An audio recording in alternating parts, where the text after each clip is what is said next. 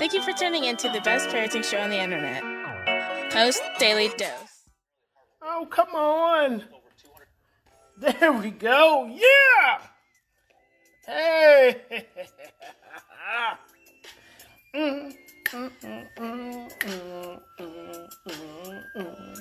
Hey, what's up, Facebook family? Welcome to another episode of Post Daily Dose with me, your trusted parenting advisor, faithful guide, and servant on a healing journey. What's my name? Big Papa Brian Post. Hope everyone is doing fantastic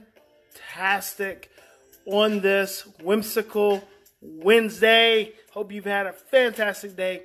Thank you for joining me again for another episode, and we're going to dig right in because I've got an appointment I got to get to. So tonight's topic is meeting the basic needs of childhood trauma. I created this little sketch the other day, and I'm going to share it with you, and there's some copy and stuff that's all around. Hey there, Valerie. Here's the thing. You have to start with the basic needs.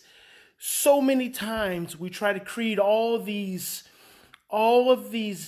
different scenarios with our children and address all these different scenarios and think about school, and we think about friends, and we think about home, and we think about activities outside of the home, and we think about peer interactions, and it's just too much. Especially when you haven't even met the basic needs. So the basic needs of childhood trauma is something that you really have to pay attention to, because hello there, Nina. Hello, Tracy, and hello, Mimi. The basic needs of childhood trauma are the ones that oftentimes get stirred up the most and the most regular on the most regular currents. And when you don't meet those most basic needs, and let's just talk about what those are. Number one of the most basic needs of trauma is a sense of predictability.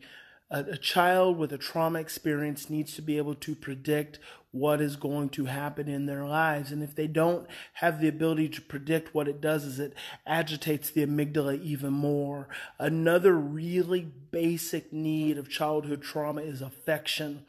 Most children have had experiences where they have not felt safe with other adults. So in the imprints of their brain, they don't have that core experience an adult can make them safe. So they need lots of affection. The problem with affection is that when you have a child who's chronically stressed out in a home, it starts to create stress for the rest of the people in the home.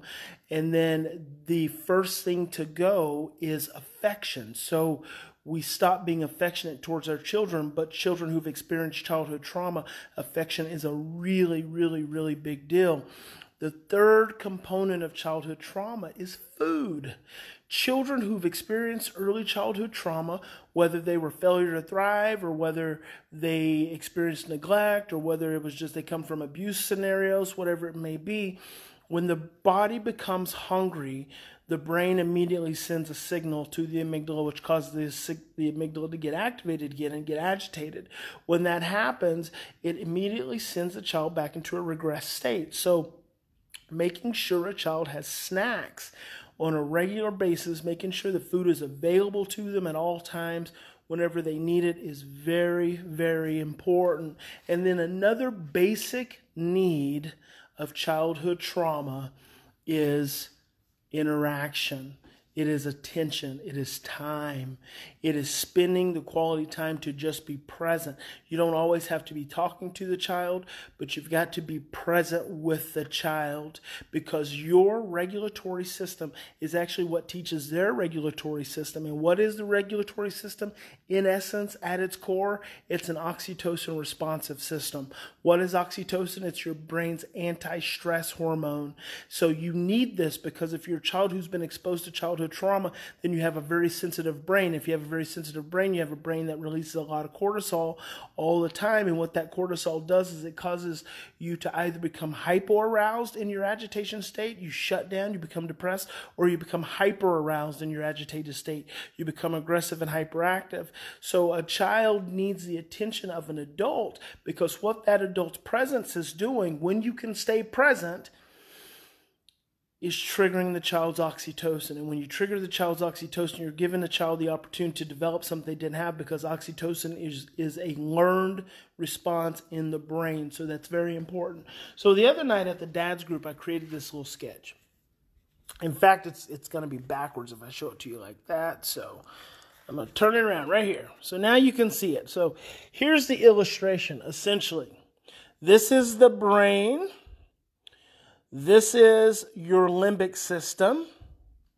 This is your prefrontal cortex.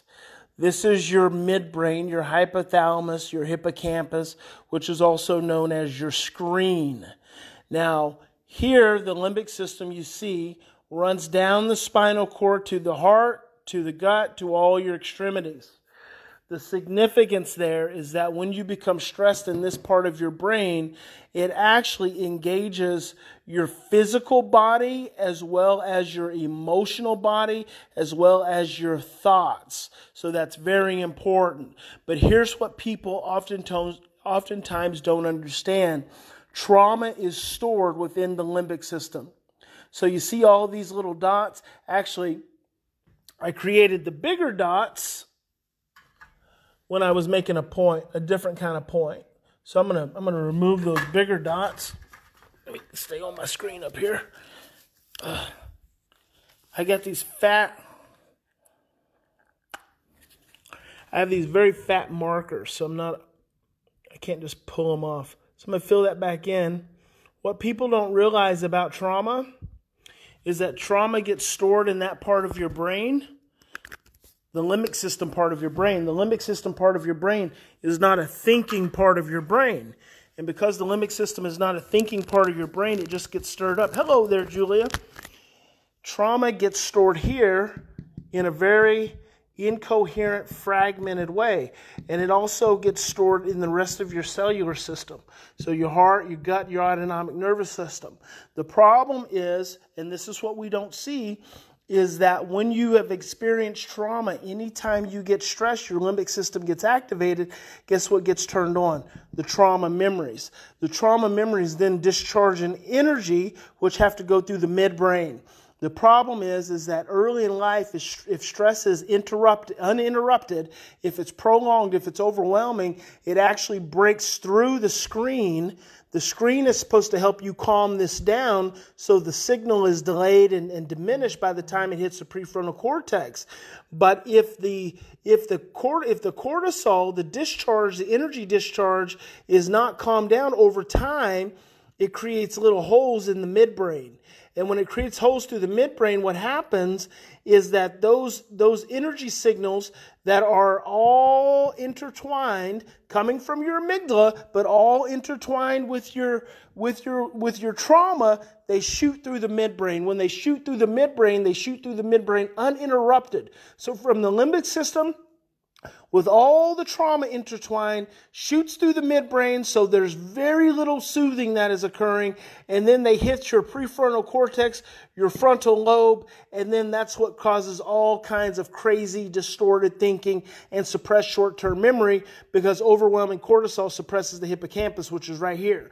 So this is why you get a child who looks out of control. It's because in the moment of being stressed, all their trauma is stirred up in the same part of the brain as where all their stress comes from. So when any stress activation stirs up the trauma, this is what people don't realize. And so then what happens with childhood trauma is that when children become stressed, they regress emotionally. So that was just a little sketch I put together. I'm just kind of focusing on, just so you can see that until trauma is healed, let me make this point real quick.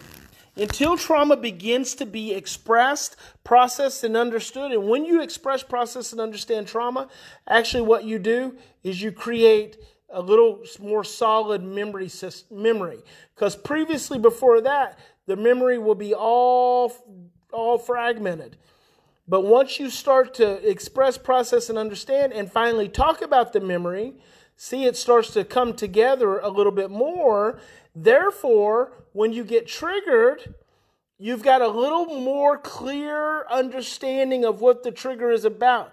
You get a little better opportunity to say, I'm not at risk as much as I thought, as much as I once was. I'm no longer at risk as much as I once was. And then once you can do that, then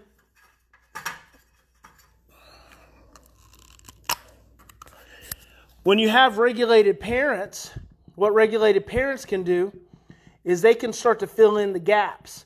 When you as a parent can be regulated with your child with the trauma brain in a consistent, repetitive, ongoing basis, that means you don't get completely overwhelmed every single time they have an outburst, then you can start repairing these holes in their brain, and then pretty soon when these signals come from the amygdala, they start to get a little bit more interrupted because now you have a little bit more screen, and the screen literally does what a screen does, and it funnels out those impulses. So instead of those impulses going straight from the amygdala, boom, through the screen, boom, to the prefrontal cortex, and boom, creating all this crazy, confused, distorted thinking, actually what a bigger screen does is it diminishes that. So by the time those impulses hit the prefrontal cortex, they've slowed down. You're able to make more sense of life. And then when you're able to make more sense of life and not feel like you're always being traumatized, you're actually able to be happier. So there you go. I hope that's helpful. Remember, in any given situation, we always have two choices. We can continue to react from our same old blueprints of stress, fear, and overwhelm, or we can stop and slow down, take 3 to 10 deep breaths, activate the screen, change what we are doing, and ultimately choose love. Oxytocin is known as the hormone that makes love possible. If you haven't read Chemistry of Connection by Susan Kachinskas, you probably should. If you do an Amazon search and you search Chemistry of Connection, you'll see Susan Kachinskas. That's Kucinskas. There's also another book she and I co-wrote called Oxytocin Parenting, from in the womb to terrible twos or something like that. You need to read that book, because when you stress, you regress. So you're almost always working with the emotional age. Hope that's helpful. Big Papa loves you. Hang on, we got to have our outro music. Have a fantastic evening, and I will see you tomorrow. God bless you. Choose love.